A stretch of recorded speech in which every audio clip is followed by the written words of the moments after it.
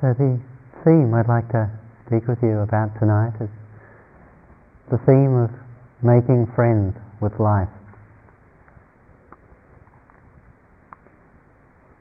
In our meditation practice, I think one of the things we come to see, one of the things we at times have opportunity to notice is the ways in which we form relationships to our experience, the ways in which we react and relate to the objects and the experiences with which we are in contact.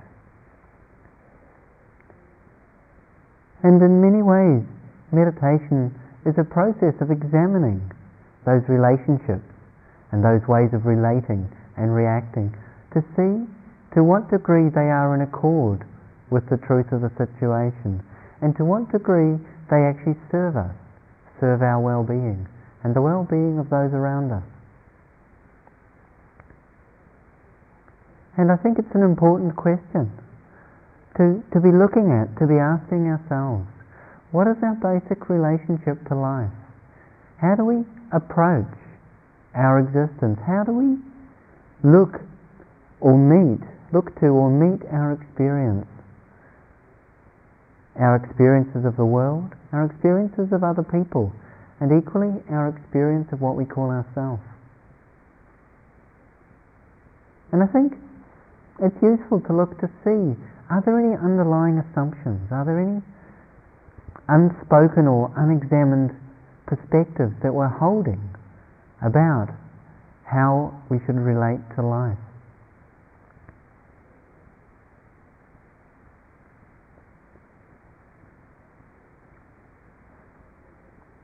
Sometimes we can, I think, look to the natural world in a way in which we see it as something which we're either afraid of and seek to defend ourselves from, or something which we desire, which we want something of, and therefore seek to exploit. And these two ways of relating, these two expressions that we can sometimes relate to the natural world with, we can equally find ourselves relating to our inner life with.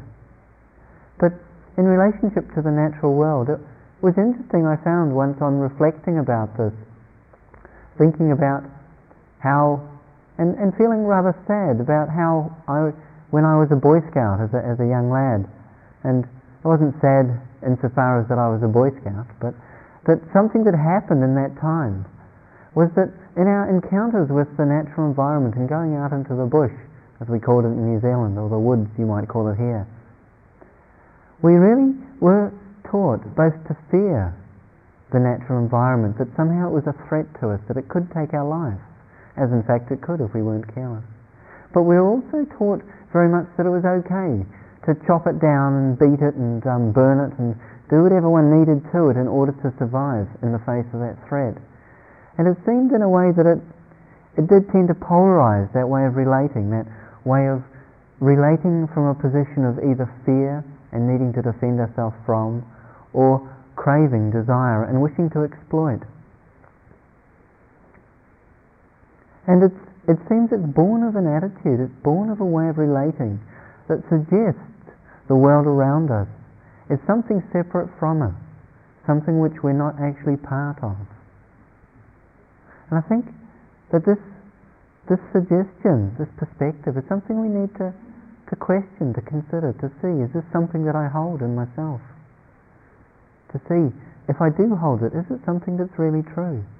Is this really the way things are? And if perhaps it's not so true as we might think, how might we seek to relate to our life? How might we seek to relate to the world around us? Might it be different? A few years ago, a Dharma teacher and green activist, Joanna Macy, wrote a book. So I never actually read the book, but the title struck me. And the title was World as Lover, World as Self. And it was very interesting, because what it struck in me was how, in a way, that very title was questioning our assumptions. That we so often see the world as our enemy or as our opponent. We so often see our experience at times as the problem, as the difficulty. We make it into our enemy, as I said. And here she is proposing the idea that the world is our lover. Equally, we so often see the world as something other than ourselves, something removed and distant from us, or from which we are cut off and separate. And yet, here in this simple title, the proposition that perhaps the world was who we are. The world was in fact ourselves. And it's interesting, I think, how just sometimes a different way of looking, a different way of seeing can just shake something in us, perhaps touch something. And we might not quite know exactly what it means, but we can feel that something perhaps has shifted inside, or some possibility is opening to us, though we may not quite have fully realized what that possibility is.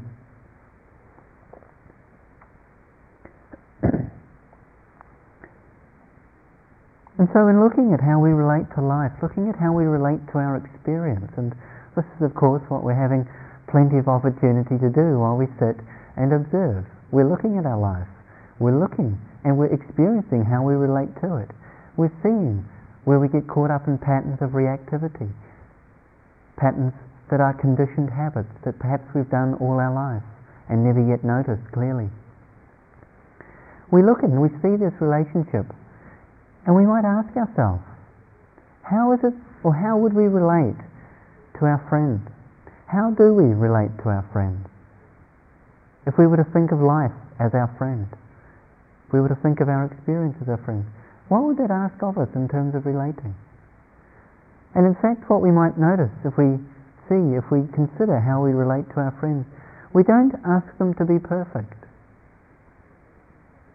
If we do, we probably don't have many friends. More often, what we're willing to do with those we call our friends, who are fortunate to be called our friends, we recognize that there are those things about them which we value and appreciate, and yet almost inevitably there are equally those things that are difficult and challenging about them.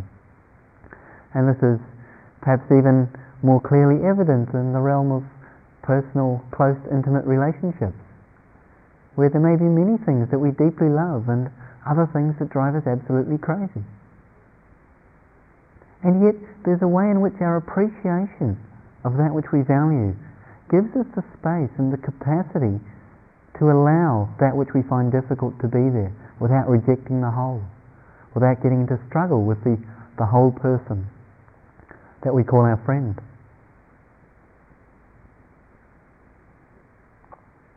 And I think this sheds some light on how we might relate to our life, because it can so often be, I think, for us, that in our passage through this life, in the movement of our history and our story, we come across experiences, we're exposed to situations which are indeed very painful, very difficult, very challenging. And often what our habit is, what our reaction is, to withdraw from them, to push them away, to somehow seek to avoid them, to distance ourselves in some way. And in that pushing away, that separating, that making of a distance, we see other people, we see situations, we even see parts of ourselves as a threat, as an enemy, as something other than a friend.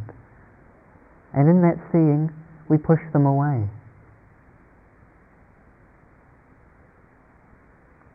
It's sometimes so painful, the things that occur in life. And what we find is that there is this tendency, this habit, that we act out time and time again, that says, if there's something painful in this experience, in this person, or in myself in fact, that somehow I have to get rid of it, or else I won't be able to survive, or else I won't be able to be happy. And we very often actually take the pain personally. We feel so much that it's something that's being done to me, that it's something about me, something personal, that there's something wrong with me because there's pain in my life, that there's something wrong with the world because at times I find it difficult, or there's something wrong with another person because at times I find them difficult. And often in feeling it being done to me, that it's personal, it seems unfair, because what have we done to deserve it? We've been trying our best. We've been doing as much as we can to live well. And yet, nonetheless, what comes is, at times, incredibly difficult, incredibly painful.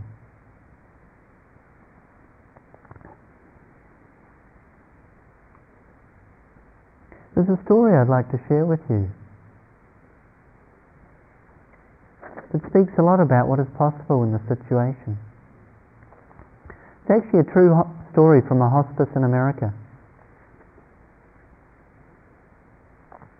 A woman came into the hospital in a very contracted state. The nurses called her a real bitch on wheels. Few wished to spend time with her. All her life had been a struggle for control. All she did not want or could not have was judged and pushed away from her heart. All that she could get was grasped at feverishly. And so she found herself dying alone, in a great deal of pain. She had judged so much, so many and so often, that even her grown children would not visit. For 6 weeks her isolation and pain increased, until one night she came to a point where she could no longer stand the suffering in her back and legs, or the pain of her unlived life. Feeling like jumping out of her skin, she began to review her life amidst the pulsations of her pain. Never had it been so clear to her how her intense holding had created such intense pain. Feeling death approach, she remembered herself as a youngster, open and hungry for the world. She saw how she had closed down over the years. With a sigh, she let the helplessness wash over her, and exhausted, unable to fight another moment, she surrendered, let go, and died into her life. Died into the moment. Letting go into the pain in her spine and legs, she began to sense, quite beyond reason, that she was somehow not alone in her suffering. She felt what she later called the 10,000 in pain. She began to experience all the other beings who at that very moment were lying in that same bed of agony.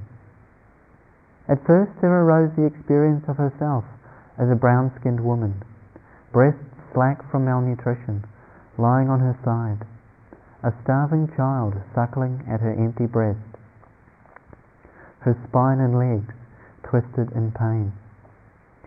For an instant she became this Ethiopian woman, dying in the mud.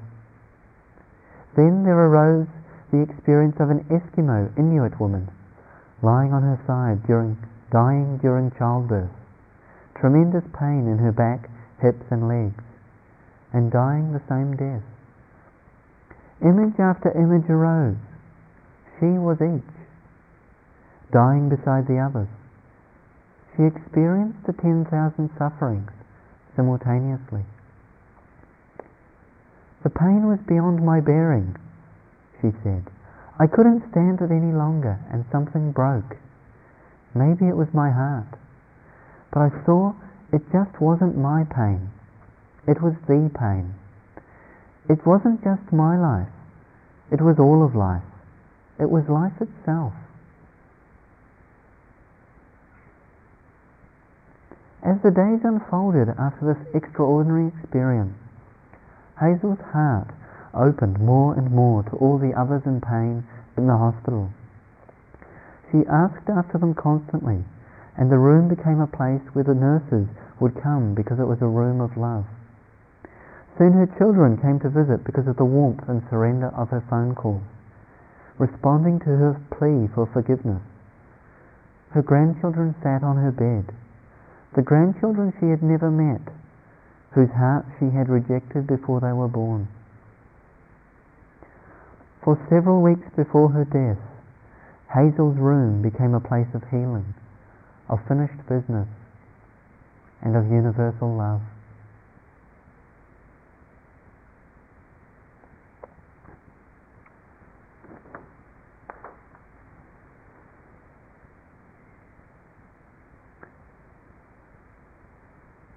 It's an incredibly powerful story. The power of transformation that's never beyond us, no matter how difficult our circumstance, no matter how much pain in our life, no matter how closed we feel. The understanding that she spoke of, to open to the pain of life, to realize that it's not my pain, it's the pain. What a shift this makes when we realize it's not about us personally, and that it's not happening to us somehow in isolation. It's not an experience that is removed from any other human being. It is something that all participate in to greater and lesser degrees.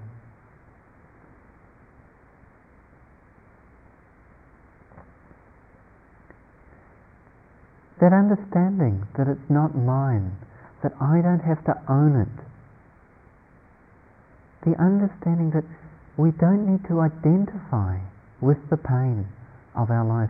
We don't need to use it to define our experience or to determine the relationship we must have to our life. Because when we understand that it's not about me personally, in a personal way, we're suddenly no longer needing to defend ourselves from it in the same way. Because we realize it's not a statement about us, it's a statement about life.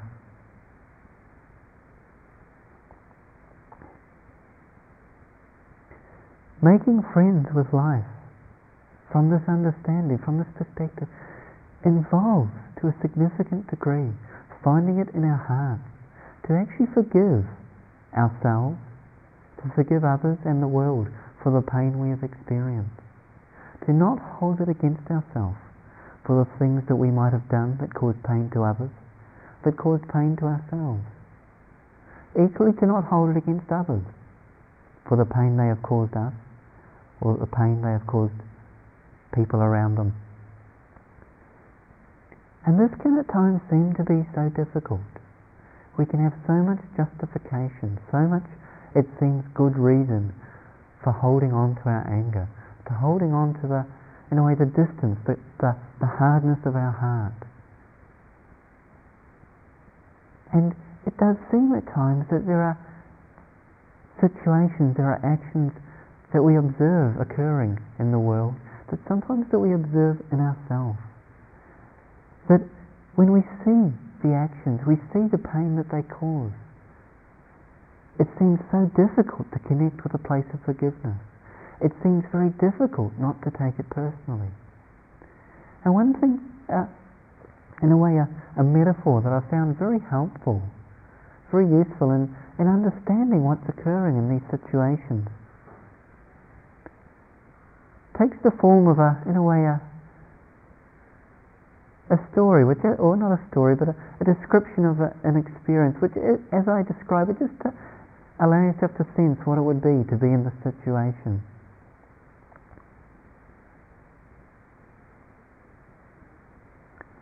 If you might be going for a walk in the woods, there's a lot of leaves on the ground, and you're walking, you see a small puppy in the woods, and knowing that puppies are generally friendly and rather delightful creatures, you reach out your hand to stroke it in an expression of kindness and friendship. And in reaching out to the puppy, it bites your hand. And just think what would arise as the first response to that. Anger, perhaps, some judgment, that bad dog, perhaps even the wish to strike it, to hurt it in return. And then just as all that comes, that anger, the judgment, the wish to strike it or push it away, what you actually see is that the puppy's feet in the leaves, one of the feet is actually caught in one of those traps with the jaws and the spring for catching animals. And suddenly in that moment you realize, you understand why the puppy acts in that way.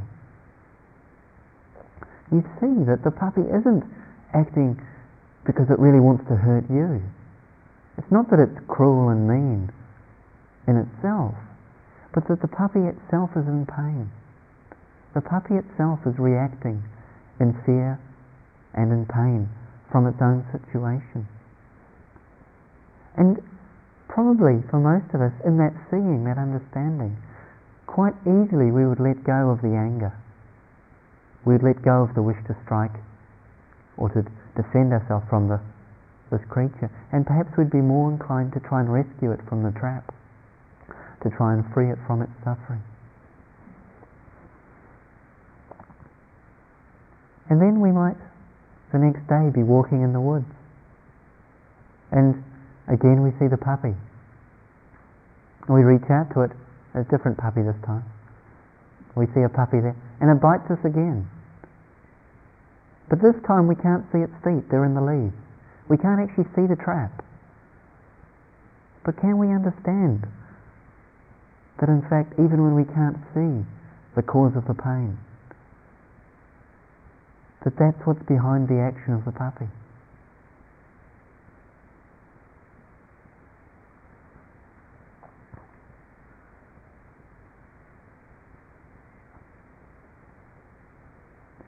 It's very similar, I think, the process that can occur in relationship to others, in relationship to ourselves. We act at times in ways which can and do cause pain to others, pain to ourselves. And we experience the actions of others that are painful for ourselves, painful to others as well. Is it possible to see in ourselves that when we've acted in ways that caused harm to others, that we acted that way out of our own fear, out of our own pain, out of our own blindness? If I examine my life, if I examine those times when I have done things that I regret, that's what seems very clear. That it has come out of pain. It has come out of blindness or fear. And in seeing that one realizes that the response is not to judge or to be critical of that part of oneself that has responded in such a way. Not to be harsh, not to be pushing that part away, but actually seeing that part needs our care. That part needs our kindness. That those parts of ourselves which we find the most difficult, the most painful, are those parts which most call out for us to open our heart to them, to allow ourselves to feel and to be with. And equally in meeting others, in relating to others, when we experience aspects of other people's behavior that is difficult, that is painful for us, to understand that this comes out of that person's pain. It comes out of their own blindness, their own fear. Really, it's the key to unlocking our heart. It's the key to finding a connection to the capacity to forgive, the capacity to allow, and to even respond with compassion to that person in that situation, equally as we might wish to respond to ourselves or to the puppy in the story.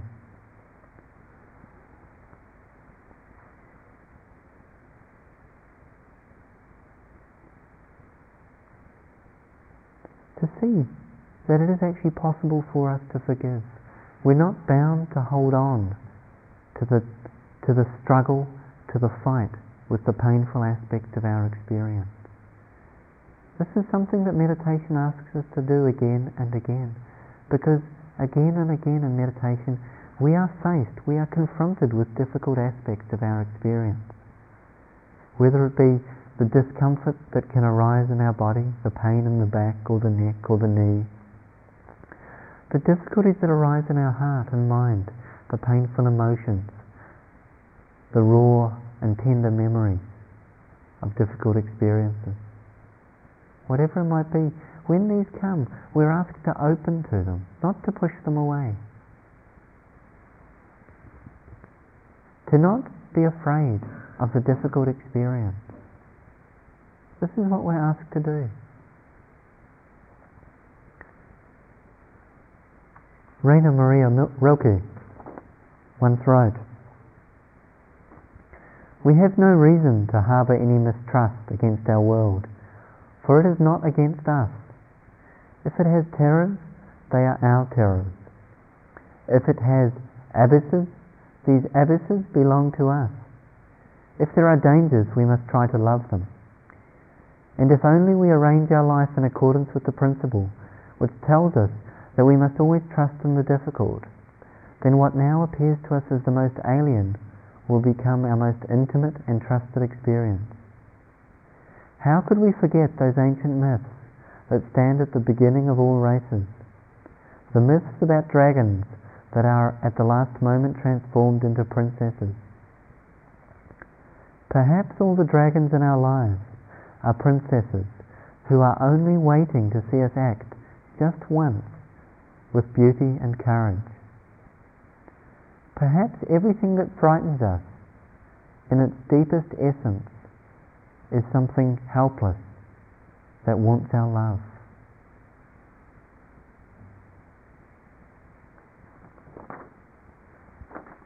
To consider what that means, that perhaps everything that frightens us is in its deepest essence something helpless that wants our love. Whether that which frightens us be something which is part of ourself or part of another.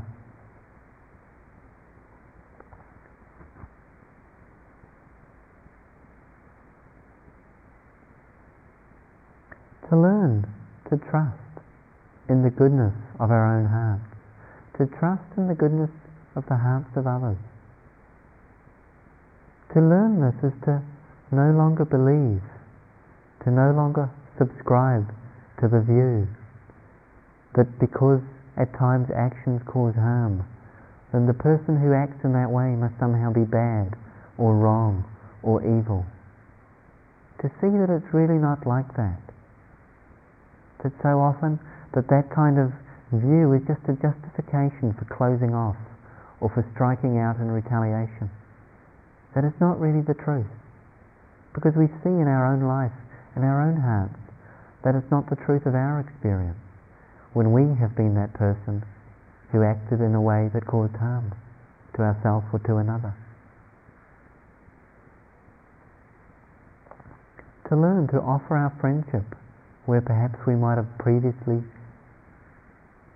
held on to rejection, to anger, to polarization. What would that mean for us in our life? What would that mean in our meditation if every experience that we met, we were willing to face it, no matter how difficult? Realizing that this was actually the way to heal the separation, to heal the divisions that we experience in our life, that we create through the pushing away and through the closing down of our heart.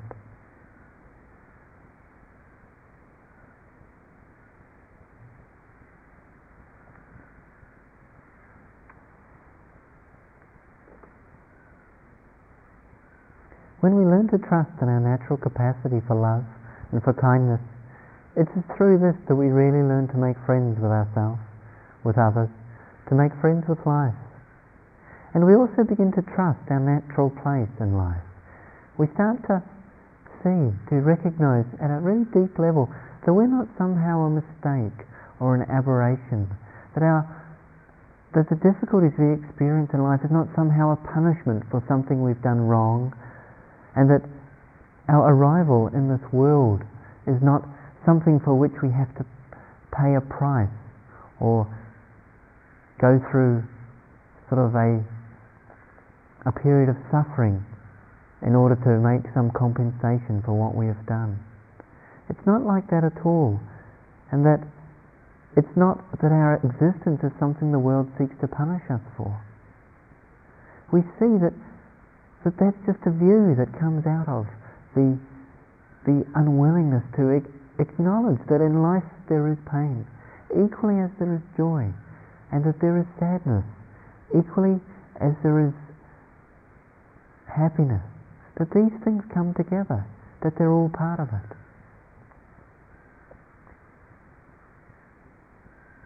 And that sense of the rightness of our being here, the appropriateness of our being here, it's really, I think, beautifully expressed in a line from the poem, the Desiderata.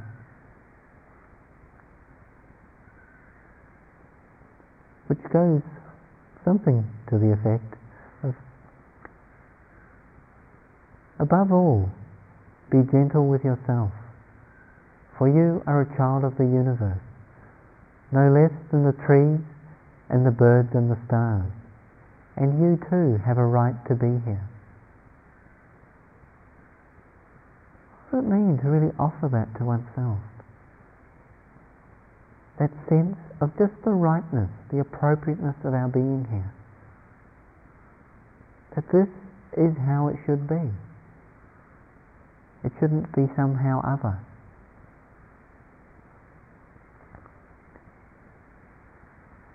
And yet in that, sometimes the amount of pain, the difficulties, the suffering we can experience, it seems that we just can't comprehend why it should be that way. It can seem that it's just too much for us to hold, that one heart doesn't seem to have the space to accommodate the pain that it may be asked to. And sometimes it seems really that the struggle to understand why it should be this way, overwhelms us. And when this is the case, one of the most powerful resources we have, one of the most wonderful things we can do, is actually turn to the natural environment, to turn to the world around us, to immerse ourselves in it. It has an incredible power for healing and for teaching us that we can hold our life, that we can hold our experience. There's a line or two from a poem by W.B. Yeats called The Stolen Child. It speaks of really the difficulty of understanding just why there could be, or why there should be so much pain in life. It's actually in a way, the chorus refrain of the poem. Come away, O human child, to the waters and the wild, with a fairy, hand in hand, for the world's more full of weeping than you can understand. And the final line of the poem, and so he's come, the human child, to the waters and the wild, with a fairy, hand in hand, for the world's more full of weeping than he can understand.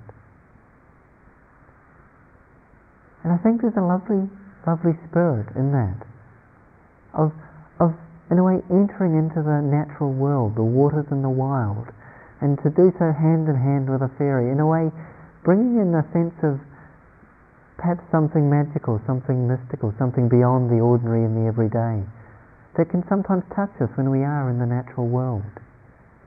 That there's something about it, when we really allow ourselves to connect, when we really allow ourselves to be present, to really directly connect and be intimate with the natural world, there's something can happen that's quite mysterious, quite powerful.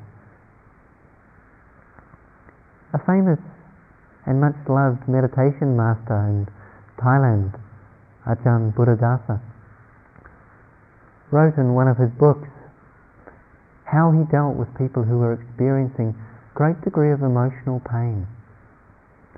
And what he said was, with these people who were in great emotional pain, so what he would do is surround them with metta, with loving kindness, and then send them out into the nature, into the forest, he said, and he would leave them there until they realized they were part of it.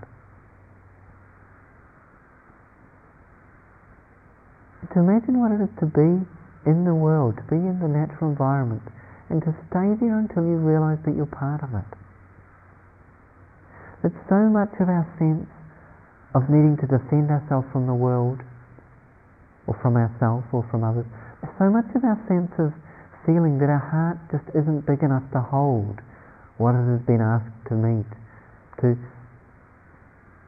find space in ourselves for the pain that we sometimes experience in life, seems impossible because we're just so small.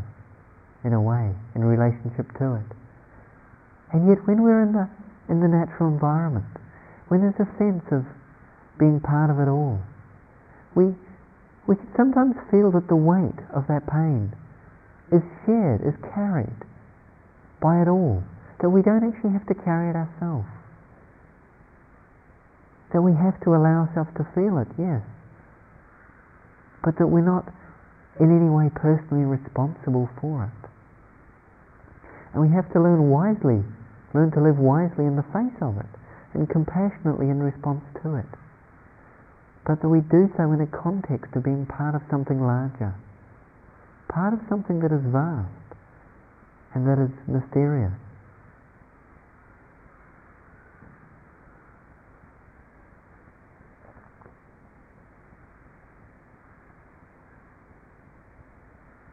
And sometimes when we're outside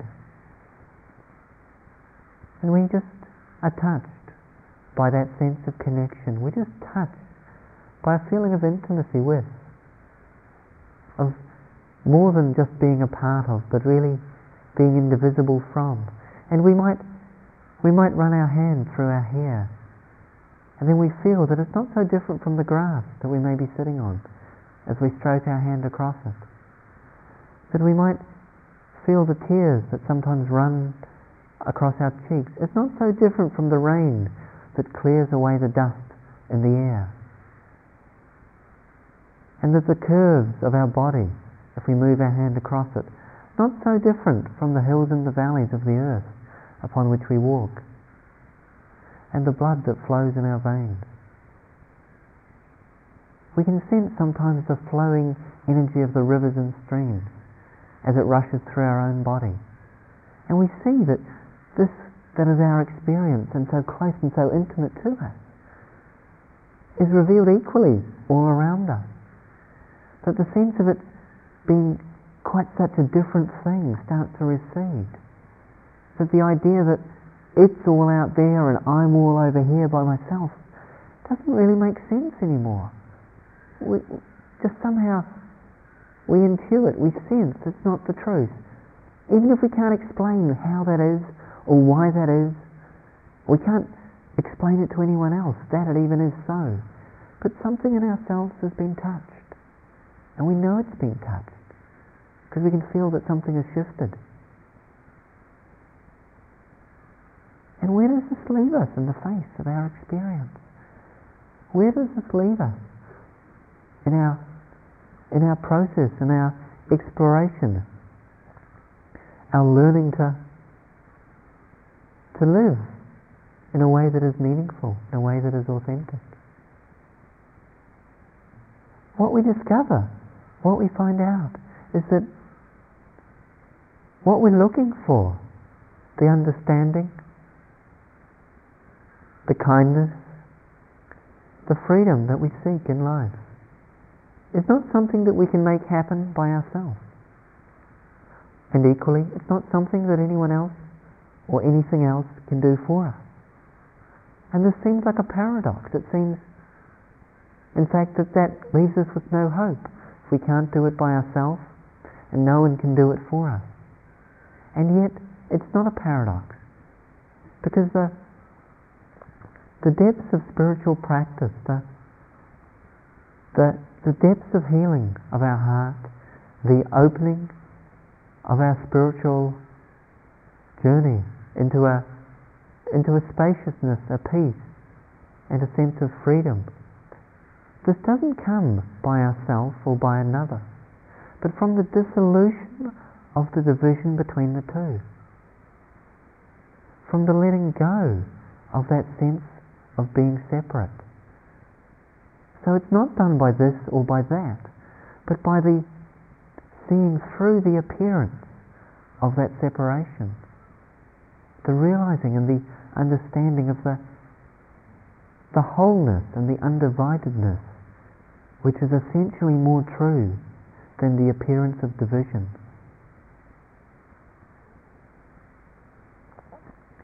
And in that there's no problem of capacity to hold both the joy and the sorrow of life. There's no problem of capacity. We see that it's just held, that we're not asked to hold it ourselves. And we see that our life, that all of life is really a gift, which we don't have to earn, which we don't have to pay off in any way, but which we're asked to honor by our presence, by our interest in actually opening to it. And we see that in the receiving of the gift, that there's a natural expression of gratitude that comes from us, quite effortlessly flows out of us, as an expression of caring, of kindness and compassion for ourselves, for others, and for the world. And that it's not something that we're doing, and we don't in any way feel that we take credit for that, because it's really just quite a natural expression of life, which we understand ourselves to be a participant in.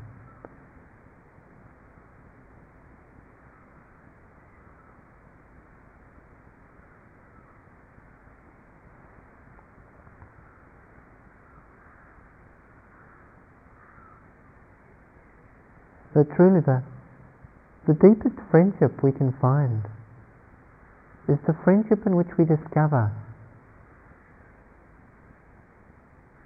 the friendship in which we learn to actually live that truth, that we and that which we would seek to be friends with are of the same nature. So fundamentally, the idea of being anything other than friends, of meeting with anything other than kindness, really just has no place for us anymore. And we may be left perhaps in a state of grace, might be the best way to describe it. A grace where we know in some way that things are different, and yet we equally know that nothing has changed.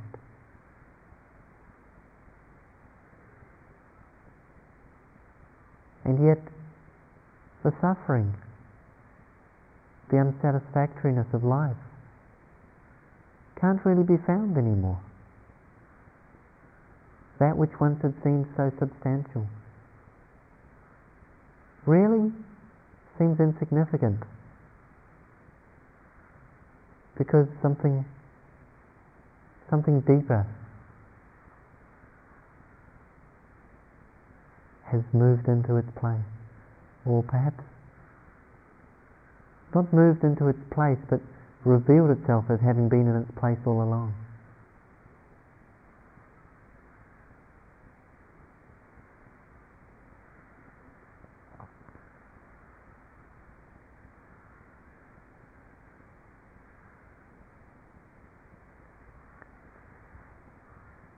So could we sit quietly together for a few minutes?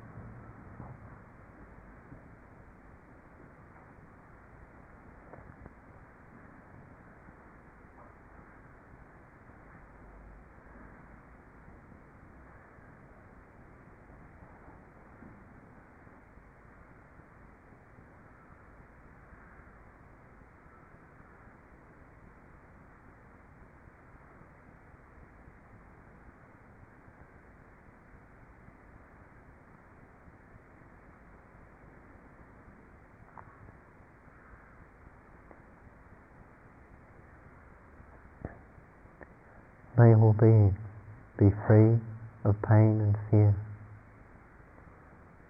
May all beings be touched by life's blessing. May all beings realize deep friendship with life.